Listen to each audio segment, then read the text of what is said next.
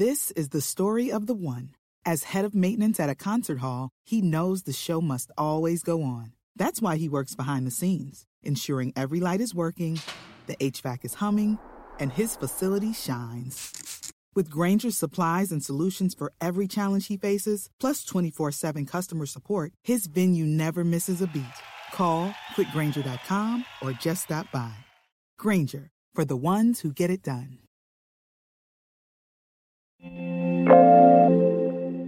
A robot lawyer could help you get unbanned from social media.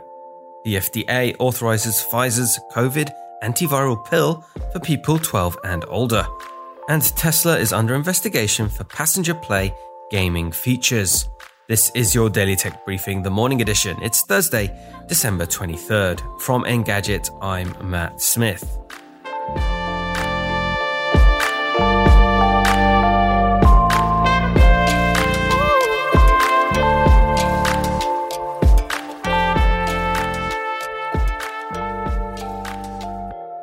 When users are wrongfully suspended from their social media accounts, it's difficult to figure out how to regain access. Now, the robot lawyer company Do Not Pay, which offers automated legal services, has a new feature, getting social media accounts unbanned. It's an alternative to emailing companies' help center bots or appeals that may never get answered. Instead, Do Not Pay asks users for information about what happened and sends a letter to the relevant company's legal department on their behalf.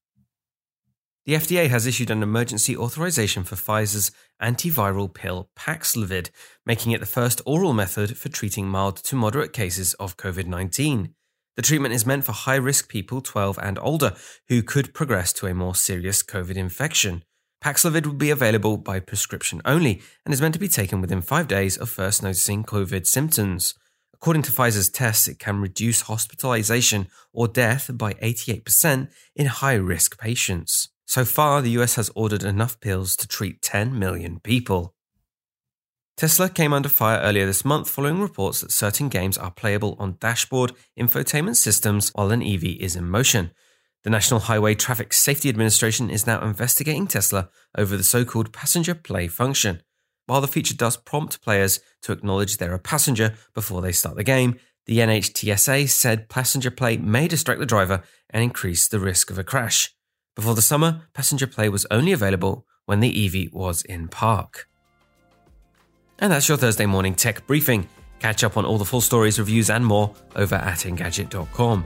Thanks for listening, and I'll be back tomorrow.